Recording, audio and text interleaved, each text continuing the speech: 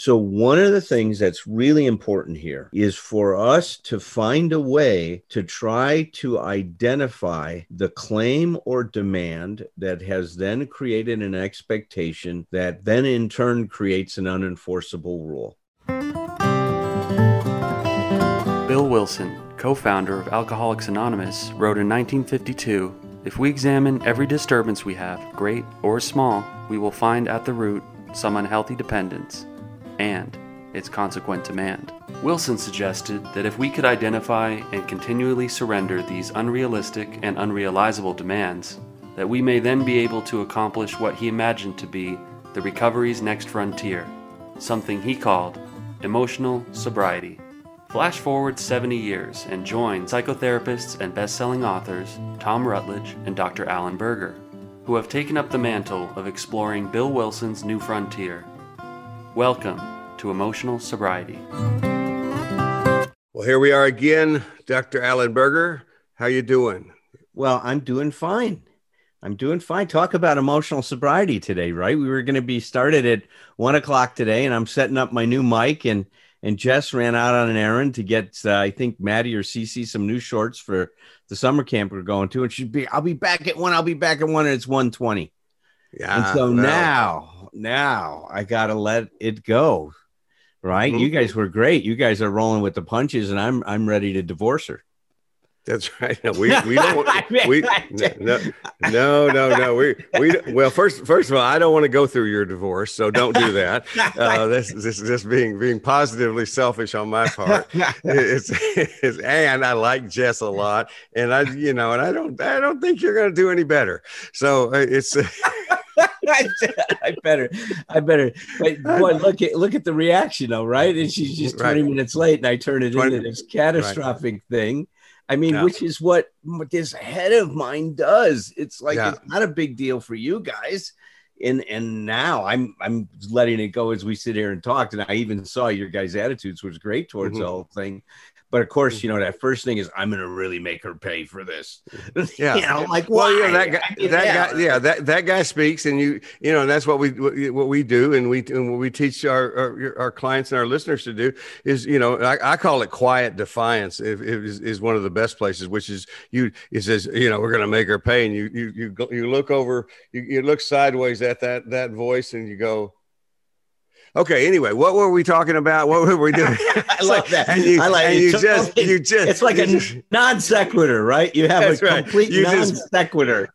You just acknowledge quietly the interruption, and then you go. It's like, but the other thing I think we can, since we're masters of turning whatever the hell's going on into something we can teach about, is the other thing though is we could say, okay, well, this is also a good reminder for you to when you look and see that Patrick and I are chatting away, having a good time, and not concerned about the time is, and even if we were, I mean, the bottom line is this is where it's really cool that we have support. Yes. We got each other's backs. It's like if what I know is if I that when we were doing when you're doing the Thursday night thing, and I was supposed to be part in presenting some of that stuff, and I fell into my duck pond, and came back and told my unemotional sobriety story there, with cussed like a banshee in the duck pond because I was not so much because I fell in the duck pond, but because it was right at the moment I was supposed to be getting on the air with you, and it's like. My wife thought it was hilarious. She was fully entertained. But, the thing is, I had her text Patrick actually, because I was in the shower, but, you guys responded, everybody, and I knew that was going to be the case, but I forgot it in the moment. In fact, I had so much fun with it. I mean, we were all laughing and having a great time. But look, what makes this important, like you said, when you say, how do we turn this into a teaching time? So first of all, everybody out there, I want you to hear this. Tom and I are teaching this. This doesn't mean that we have mastered this. There's no mastering this, that we are a work in progress. You are a work in progress. None of us are going to be able to adhere to these principles perfectly, right? We strive for spiritual progress, not spiritual perfection. We try to strive for emotional progress, not emotional perfection. So this is such a great opportunity to say, look, Tom and I we're right in the lifeboat with you guys, right? We haven't found a way out of this lifeboat yet. We're still paddling away and trying to figure this whole thing out. And so please give yourself a break out there. Right. You know, as we talk about these things, we're going to set up some principles, some ideas, maybe even some ideals in terms of what's the best way to handle this. Mm-hmm. But this is I like to think of emotional sobriety as a series of successive approximations. A series of successive approximations. We keep trying to get a little closer to the bullseye, right? That every time, even if we fall back and we now are even off the target completely, we missed the dartboard entirely. That's okay too, because we're going to learn from that. And so one of the things I love about working with you, Tom, is we say everything is grist for the mill. Mm-hmm. You throw everything in the hopper, we grind it down, we're going to unpack it. Your success is important and your failures are equally important. Well, they're the same in the sense, you know, one of my little nutshells says, if you learn from failure, it becomes success. And that's the truth. It's like it's and the other thing is the great hypothetical that I love, and it's part of it is understanding that I'm not, and I have no interest whatsoever in being someone who is going to say to you now or any time that I can imagine before I drop off the face of the earth that I understand how the universe works. Because I don't, you know, I did when I was in my 20s because I knew how everything worked then. I knew everything back in those days. Exactly. But that's what makes me so admirable. It's so admirable when I meet people who are younger, who already have humility. You know, it's like they're amazing to me because I had none back in those days. But the idea is, you know, what you said about the lifeboat. Being in the lifeboat that's not a problem definition for me. That's a definition of where I am. And I like the lifeboat. I like the people that are in the lifeboat with me. I like being here. And it's like, it really is okay. If, whatever, you know, in the hypothetical, I'd almost forgotten what I was going to say, but what I was going to say is, you know, just the hypothetical is if the purpose of life were to learn, and specifically to learn something each day about myself, about how to be better, you know, then how am I doing? To me, that's where you and I talk about integrity a lot. That's one of the ways that I kind of measure integrity. Am I finding something that I can learn about myself? You know, and it's not, and someday, you know, and definitely learning not to measure each day, not by how I feel. I want to be aware of what I feel, but feeling good is not necessarily what I need at the end of every day. You know, that's what I want. I like that. I like being happy, feeling good. But the idea is, you know, sometimes, you know, I say anybody can have a good day on a good day. It's like sometimes the best days of our lives, as far as what we're learning and how we're growing, are days that you ask me at the end of the day, you say, how you doing? I'm going like, I feel like shit. You know, I feel, you know, just worn out. And, you know, and if, you know, if emotional recovery was a physical thing, I would be so sore, you know. It's like, but it's like, but I did good, you know. Right on. In this scheduling pileup that you're experiencing, Alan, with the kids and Jess, is not taking it personally or attempting to not take it personally. Would you say that that's the main cooling factor? That's a very important thing. Look, so we'll get to that in 1 minute, but I want to say one more way that success and failure are the same. Mm-hmm. They're both temporary. Yes. They're both temporary, right? Yes. They're both very short-lived. And see, that's why you don't want to think about setting up house in any one of those states, right? Because if you do, you're going to be evicted.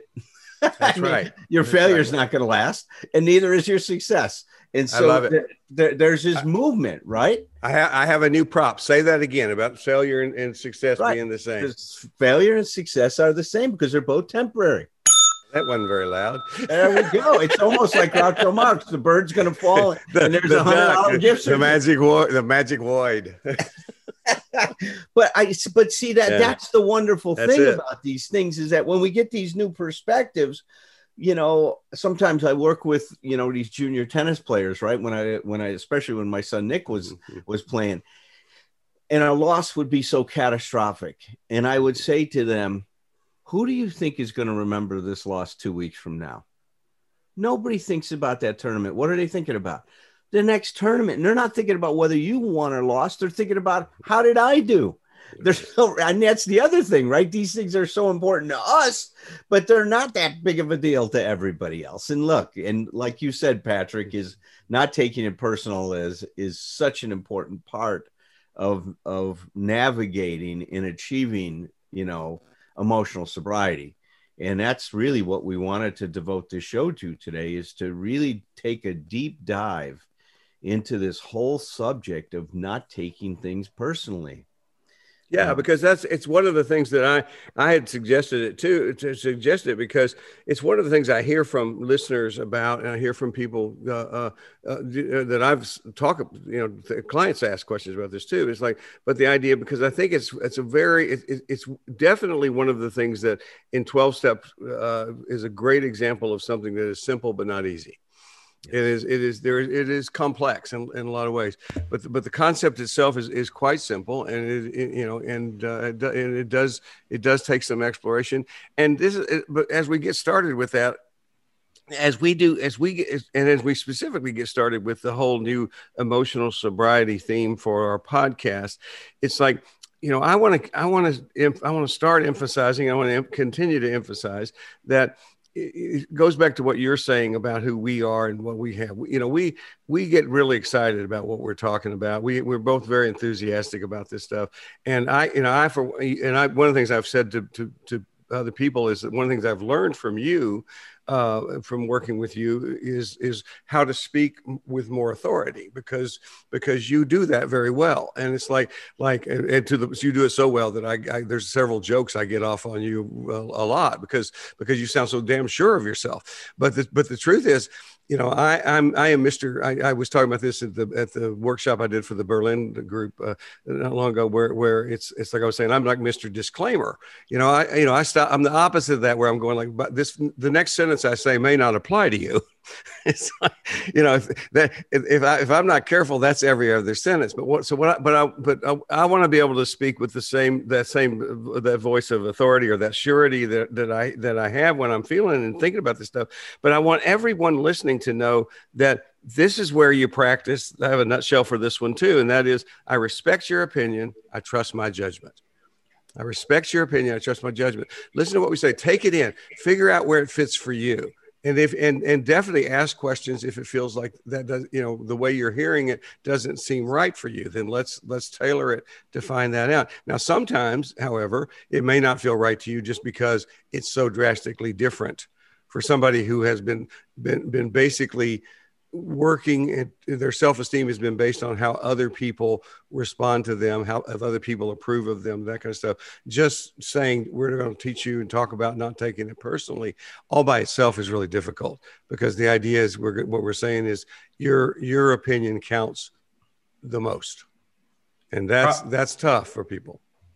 Broadly speaking, I mean, why would you say that so many people struggle with not taking things personally? Does it have something to do with, we're all the heroes in our own story, and so everything is framed through a sensibility of, something that's happening in the world, it's actually always happening to me. So, No, I think you've hit a very important point, Patrick, and I think we can really explore this a lot, but I think it's this issue that Don Miguel Ruiz in the Four Agreements, he calls it that the issue underneath all of this is this idea of personal importance, is that I am so important, and that we've all have this idea that everything is about me, that somehow we're the center of the universe. Now, I think that comes from a lot of different sources.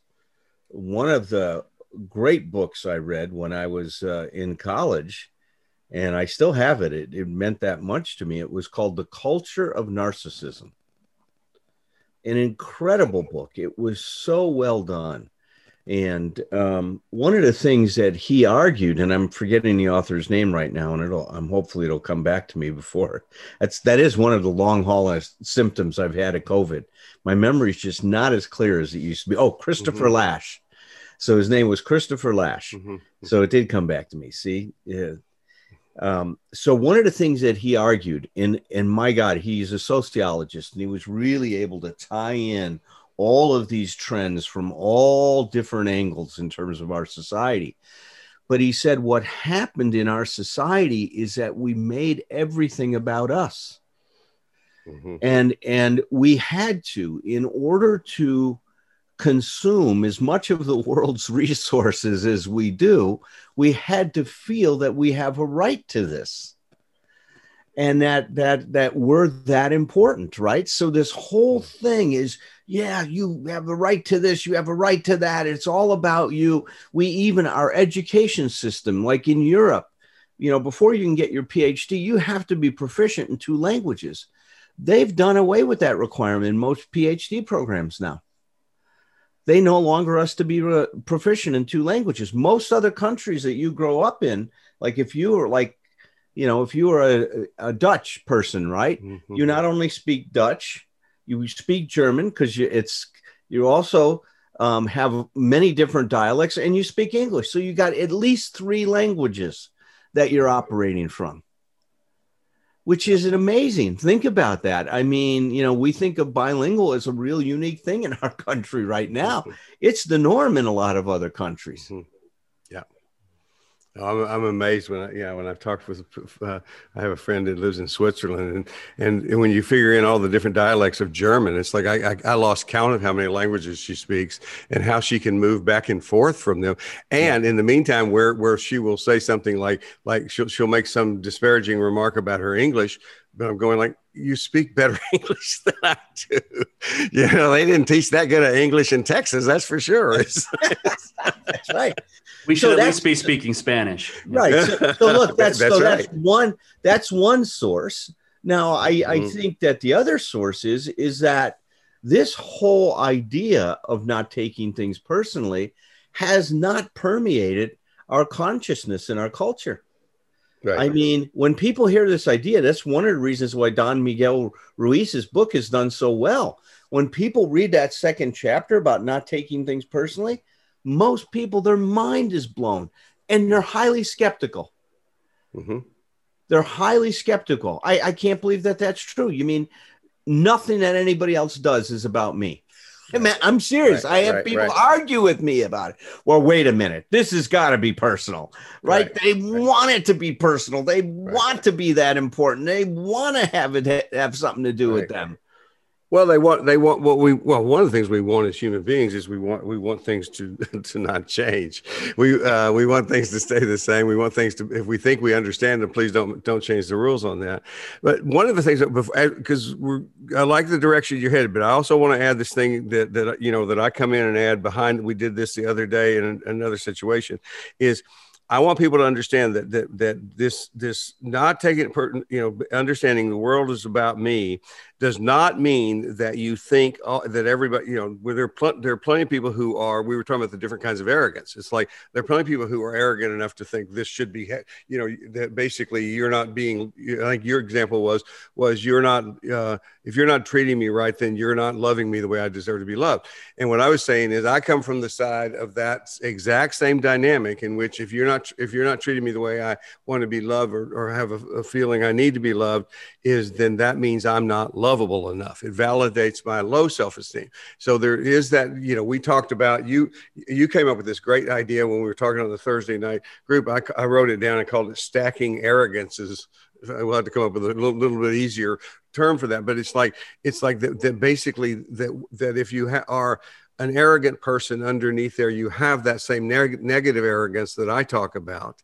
And if you're a negative person, you're going to find that you have that same kind of arrogance that you're talking about. That's right. It's like, and I've been thinking about that since then. It makes so much sense. But I want people to know, because you need a place to be able to get a foothold with this stuff as you do it. It's like making it about yourself does not mean you're being grandiose about yourself. It just means, and I use the example of something I heard somebody say a long time ago, that you can believe I am the piece of shit the world revolves around. It's almost like I am, because that negative arrogance is that place where it's like, oh no, this is one more way. I mean, these people will tell me sometimes that, no, they were born bad, or that, God hates me. I mean, that's pretty self-centered. It's just like right. You personally is like, God, yes. Yeah. And it's like, this is all validation for that, but it's all the same thing. It's like, the idea is, if somebody is not coming up to your standards, that's not personal. And, or here's what we're saying. I don't even say if it's personal or not. I don't know what the other person is talking about. They may be directing it to me as personally as they possibly can. But what we understand, the tool here is, don't take it personally. Refuse to take it personally. And that doesn't mean you don't listen to what the content is, but what it means is, I don't assume that if you're going off on me, that's because of me. Right. That's right. I think people's feelings get hurt when you suggest that they don't have a right to their grievance about something. The way I would say it, Patrick, is this. See, I think that whatever is going on. So let's say you say something that I feel offended by. Right? Which he does all the time. Which you do all the time, Patrick. Tom and I are going to do an intervention on you. Talk to you about being polite. And so sorry. Finally straight. Yes, there it is. See, the negative. It's so on cue.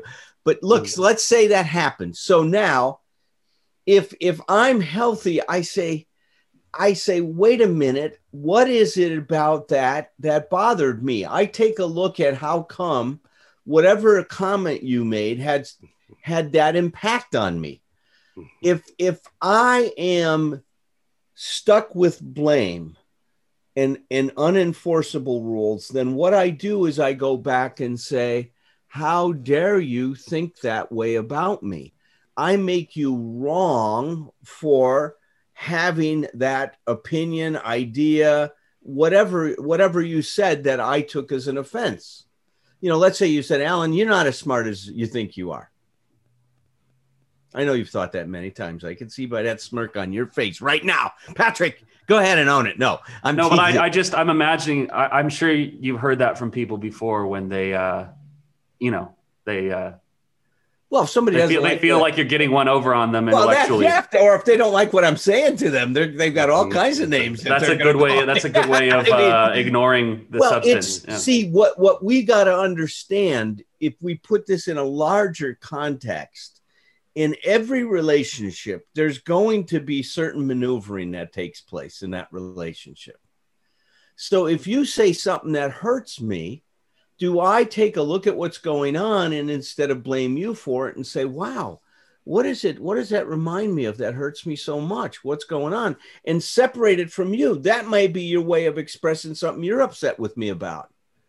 That might be the way that you learn to talk about in your family. If somebody hurts you, you go after them, you attack them. In other families, you may withdraw from them. You may become what we would, people call passive aggressive. You're not going to say anything, and then you go slash their tires or something like that.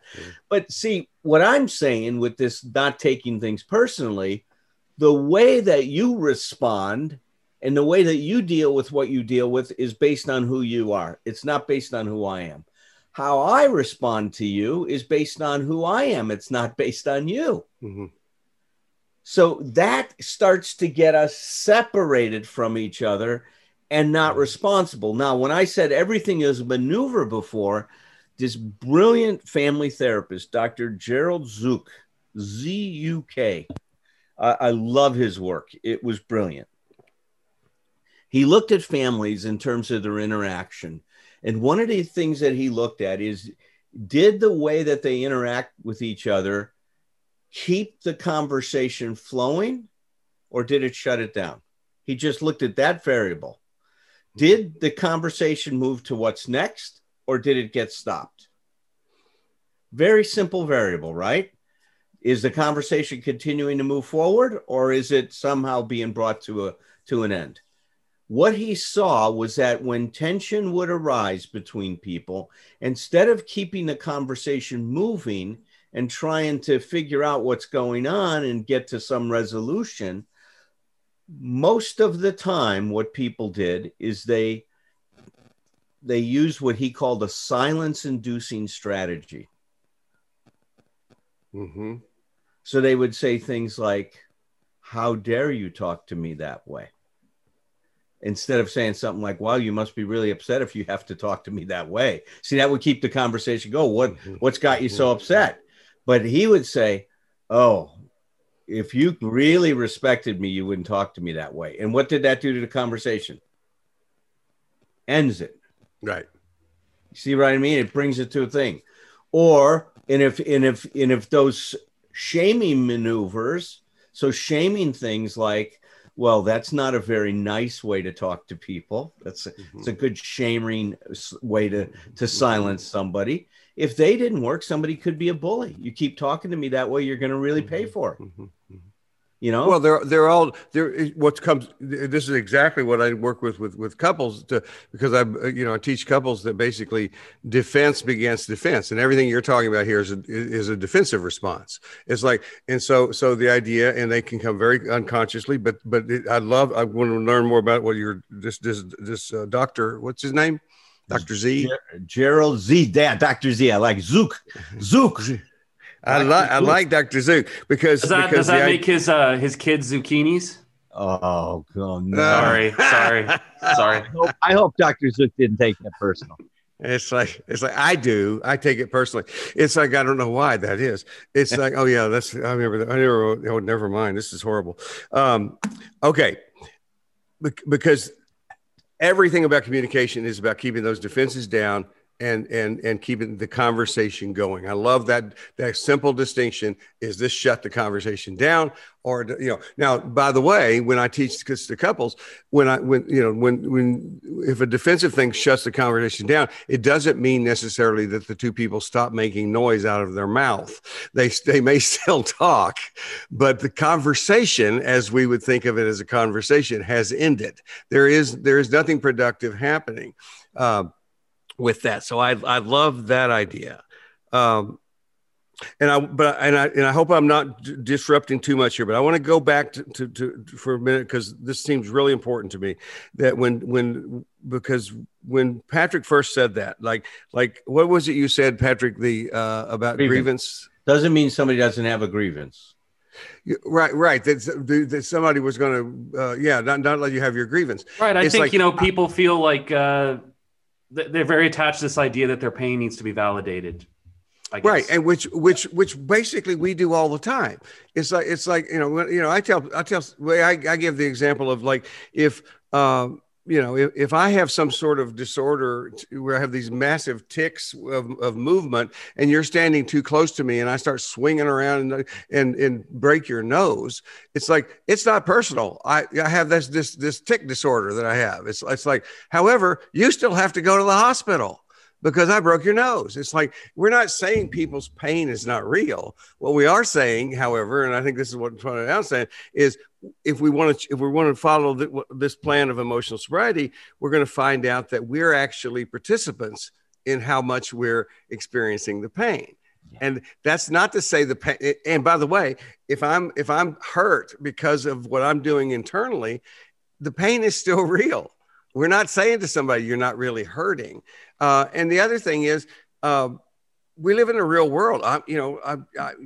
We talked before we went on the air today about a grievance I have with Dr. Phil. It's like, I still have that. It's like, we can look at that one time and see where I'm taking it to personally and doing this stuff. But it's like, it doesn't mean you don't get to have it. You don't get to express it. It just means this is some stuff we can do to work through and become better, and things we can learn from this. Yeah. It's, I guess, what I want people to know is nobody's telling you that, nobody's trying to invalidate your experience when we say don't take it personally. Does that seem accurate, Alan? Oh, I think you're right on. And see, the thing is that we're not invalidating your experience, but what we're challenging you to do is to pay attention to what you attribute your experience to. See, that's the important thing. So let's take Tom's example of the tic disorder. Mm-hmm. And so you stand next to him and he breaks your nose. Taking it personal would be, well, why weren't you more careful? If you cared about me, you'd be more careful. The guy's got a neurological disorder. He was doing the best he can. So if I'm in relationship to him and I don't want my nose broken, the next time we're hanging out together, I'm going to keep a foot, boundary between us, a safety zone or something like that. I'm going to learn to be in relationship. Social distance. You're going to socially distance with me. 6 feet, right? But see, if I go back to him and say, you got to do it my way because that's my demand on you, that you got to control yourself. Trust me, the stuff we're talking about, you may think it's ridiculous to use the analogy to a tic disorder, but these habitual ways of reacting are very, very, very automatic. Yes. And, like Tom was saying earlier, when I was talking to him about my first thing was to be upset and, I'll divorce her. He says, listen to the first voice, recognize it, ignore it, and then think about what's the second voice. See, and the reason we're doing that is because we understand that first voice, you've reacted that way thousands, if not millions of times. Right. And to think that just because you get an idea in your head, you're going to be able to turn it around, it's not going to happen that easy. It's Ellen, it's and as a matter of fact, when I wrote that little piece about I called it the subtitle was the shortest self-help book in the world, but it was about first voice, second voice, and it's like what I tell people a lot of times is the shortcut of all of this intrapersonal stuff is first voice, not me, second voice, me. And so the idea is, and there may be exceptions to that, but when we're dealing with something that has any kind of emotional nature to it, I don't think so. I think the idea, the first voice is the reflex. And it doesn't mean it's always wrong, because if the second voice says, I agree, and we're going to go with that one, we do that. But the idea is very often we go with the first reflex, the first response, which is if we're hurt, we get defensive.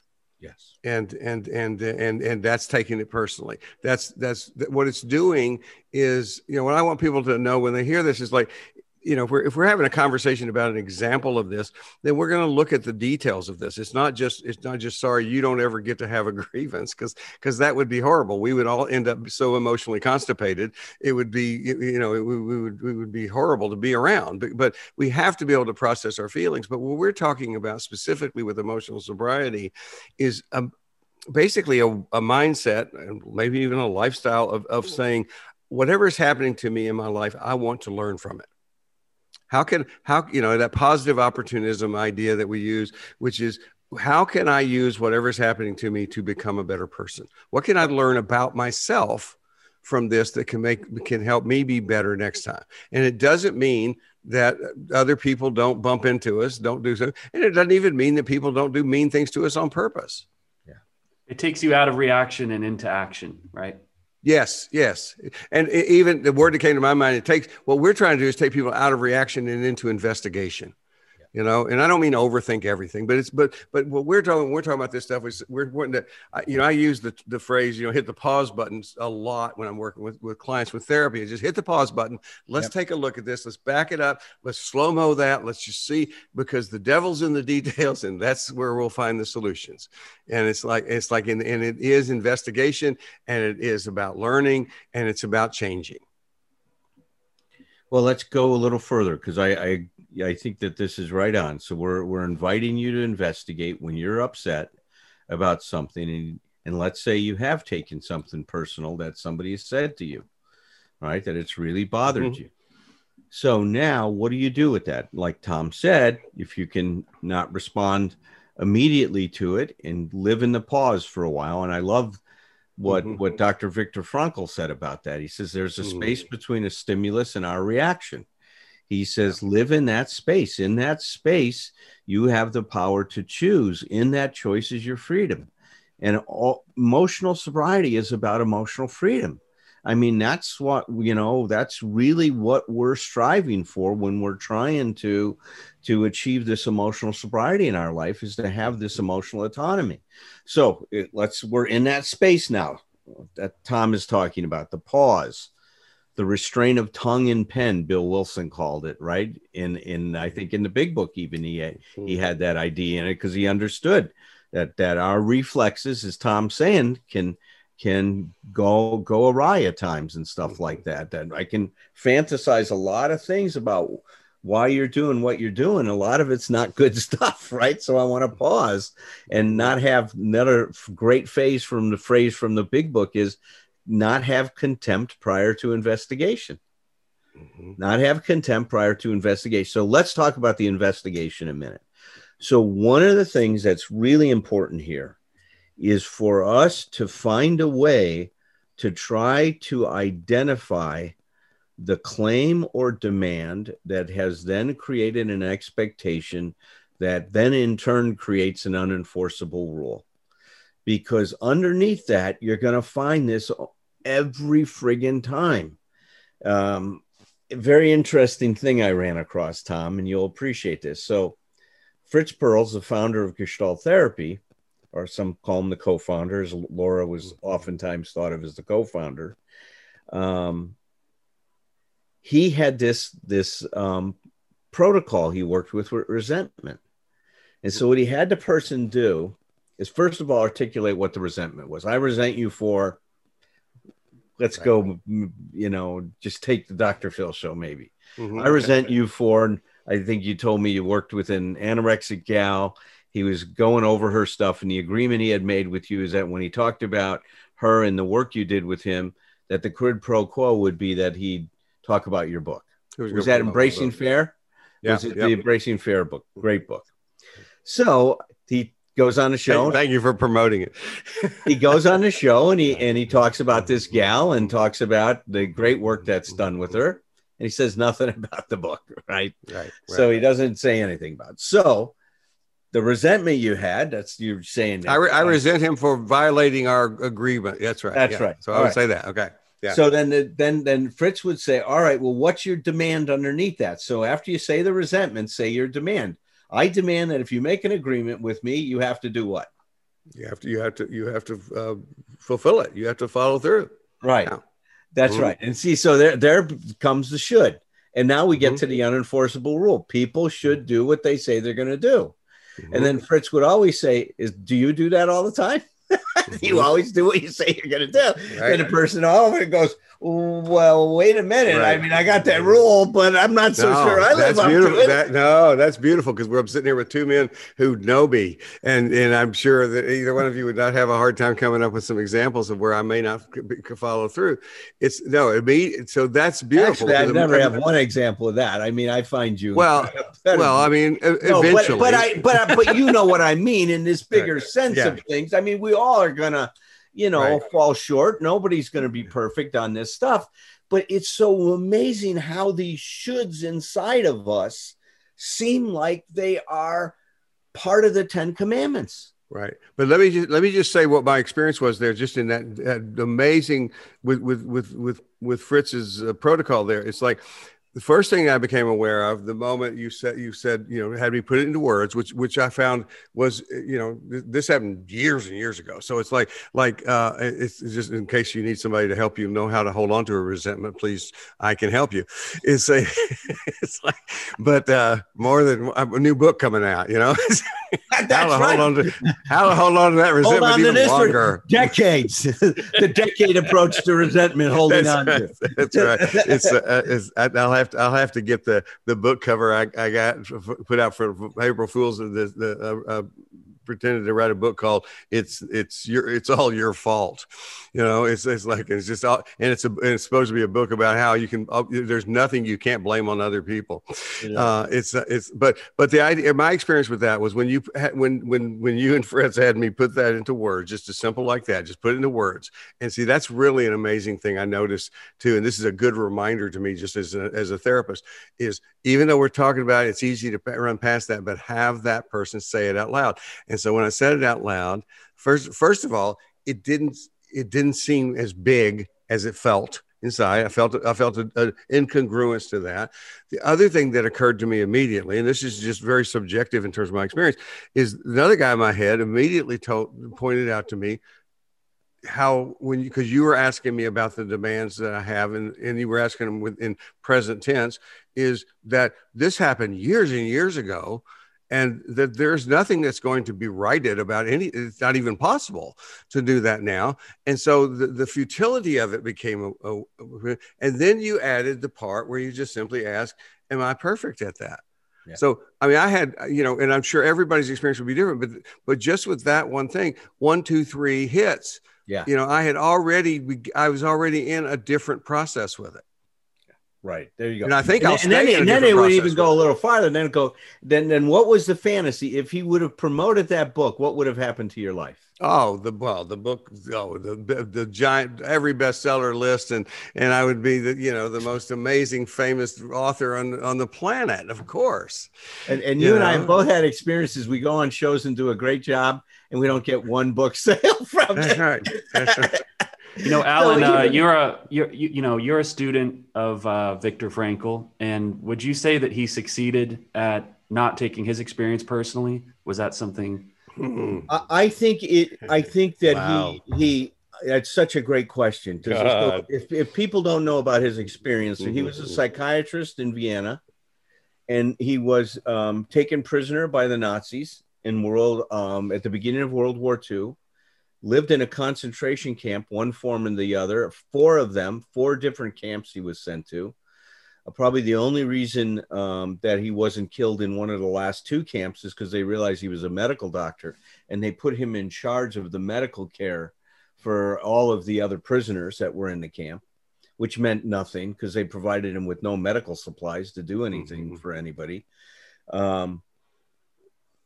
I think he always, what he said was, what they did, I didn't let what they did define my life, that the way I handled that defined my life. So I never gave them the power, but he was always critical of any kind of a tyrant and anybody trying to impose what they think is the right thing on other people's lives.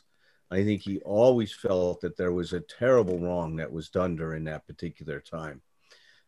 See, that's such a beautiful, that's perfect for this exploration of this area where we're trying to understand something different about taking it personally. I wrote down that's not the way I define myself. It's like, that's the key. The key is whatever. It's not saying what that other person is doing. It's not even saying it doesn't suck majorly, because obviously we're gonna, Nazis. Yeah, they suck majorly. Yeah. It's like, and I'm pretty sure that's an understatement. But to take something that huge and he said what I mean, I think good therapy says everywhere is just, and good solid self-esteem says, which is I'm going to not just I'm not going to let them define me. I'm going to define myself by how I respond. Yes. That's what this is. It's like, it's all about how I respond, and not taking it personally. This is the piece I'm getting right now is, okay, that's a reframe. That's another way to say, let's think of it this way. It's like, forget about like not taking away your grievance, but the idea is, okay, this is what's happened. How are you going to respond? There you go. What's going on inside of you, and what are you going to respond? That's beautiful. Yeah, that's right.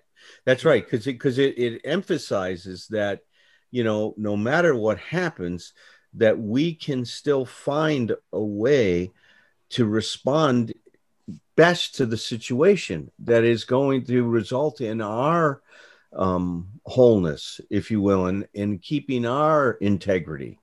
Our healing, our equilibrium, our healing. Yeah. Well, correct me if I'm wrong, but Dr. Frankl, I believe, also in the Man's Search for Meaning, said, and I need to have the exact quote because his words are so amazing.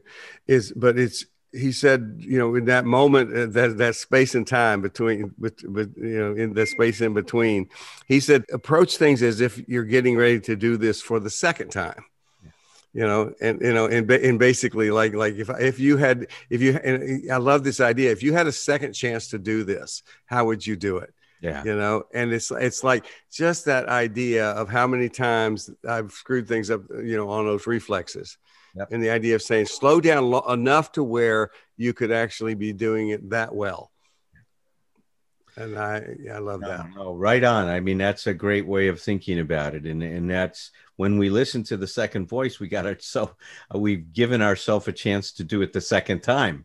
Right. Right. Yes, that's it. Where we create a space to think about it and think about our best response. Now, I do want to make a plug for us on this. See, when I read Don Miguel's stuff, which I'm a big fan of his work. I really think it's very, very, in fact, he calls his A Practical Guide to Personal Freedom. Isn't it interesting that he's in many ways talking about emotional sobriety? I think Dr. Viktor Frankl was talking about emotional sobriety when he was talking about how to deal with what was going on around them. All those folks had to unhook their expectations that the situation should be any different than it is. And every one of the responses started with accepting the situation exactly like it is. So that becomes an important part, is acceptance on this. And I do think this requires another show for us to get into this more. But where I'd say that I think that where we take this a little bit in a different direction and maybe take a few steps down is we also look at the unenforceable rules underneath what is making this personal for us. And that's the important thing. Before we talked about the personal importance issue, is that because I'm making this about me, but now we want to go further. When we're making it about us, we have to say what kind of ideas, what claims, demands, expectations, unenforceable rules are being activated when this situation goes on. And see, that's where you and I have found in working with people, Tom, that we can unhook them big time from this stuff, from their shoulds and looking at their supposed tos and ought tos in their life. That's beautiful. No, absolutely. I call it going down the ladder. You just keep going down there, and it's just a few more rungs down, and you're gonna find some of this stuff that has the potential to change your life. That's right. It was interesting. So my Gestalt training group was last week, and I always prepare some kind of a presentation, and I'm always reading and getting more information, and Dr. Irving Polster, Dr. Irv Polster, came out with a new book recently called Enchantment in Gestalt Therapy. Great title, isn't it? Oh, wow. I didn't know he had a new book. Enchantment. He's 97 years old. Yes, I knew that. 7. And he's still writing. There's hope for us, Tom. I want that, man. I want that. 97, he's still writing. And one of the things he talked about that I really took to heart, and I gave a whole presentation on it, is he says that there's 2 different ways of thinking about awareness and insight. He says one dimension is horizontal, that I become aware of right now and what happens when I move to next. And if I pay attention to now to next, there's some important information. I can see, how do I take care of myself? Do I say what's on my mind? Do I try to mobilize myself to get my needs met? What am I doing along the horizontal plane? So one dimension is how now moves to next. You got that? That's the horizontal plane. Now think of a vertical plane. Now we can also gain insight by how now is influenced by then. Yes, because the vertical plane comes with us. It comes with us. It's with us in the horizontal, but now can be influenced by what happened in my past. So now then becomes now. And if then becomes now the past is creating a lens to which I'm looking at the present, and it can get incredibly distorted because I'm not seeing how it's different. And so one of the points of this is that when I deal with that then and now and deal with whatever the unfinished business issue is here, it frees me up in the now to go to next. Right. Because, it's a cool way of thinking, man. I just thought, what a neat way.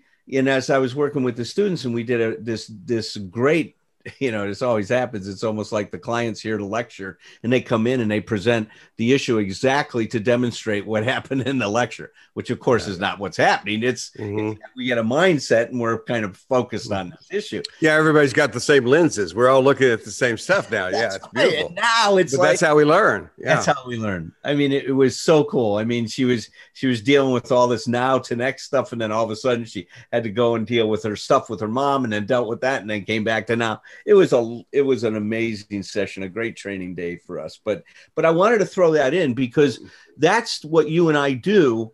We do it so intuitively now. We're not thinking, oh, I'm on the horizontal plane here, or now I'm working vertically. We just go to where we need to go. I mean, this is us thinking about it now. But I want us to come back next time is us to explore these unenforceable rules and to talk about how they relate to the personal importance. So we will have a part 2 to taking things personally. Okay. I like that a lot. And that's a very logical progression. So yeah, I'll come back. So I'll come back. Moves to next. I like that. See now. I love it when a plan comes together. I know. Patrick, is there anything that you'd like to add before we stop the show today? Only that I just imagined Tom with Hannibal's cigar in his mouth when he said that 18 quote just now. What was it? What did I say? I love it when a plan comes together. That's what Hannibal used to say on the 18. Yeah. Oh my God, George Peppard. You didn't even know where you pulled that out of. You're right. I did not make that connection. And you're a young guy. Oh no, I love that. No, thank you. It's like this is a young guy that's a student of film. Trust me, he's a young guy. But anything where helicopters blow up trucks. I'm a big student of. Oh, you specialize. Okay, good.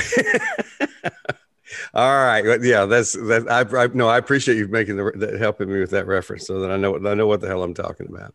But otherwise, I think you guys addressed the topic. It was very illuminating for me. See, in my head, I was filling in. He was going to say adequately. It's like, see, that's the way they, and even though that thought occurred to me as a joke, as a humor. But the thing is, this, I don't want to overthink it, but that guy's in my head. It does, he comes through and says, oh, I can add something here. Patrick's getting ready to give you a subtle slam. It's these days I'll take adequate. Adequate's an upgrade over, days past. No kidding. No kidding. It's like still standing sometimes is an upgrade. Yeah. Great show today. All right. Peace out. Tend your life. Tend your myth. Cultivate your narrative with whomever you're with. Then with glass in hand and children on one knee.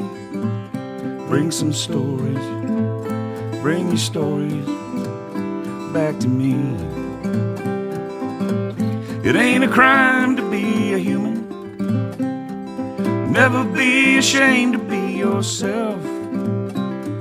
Rest assured that whatever you're doing will entertain me like nobody else.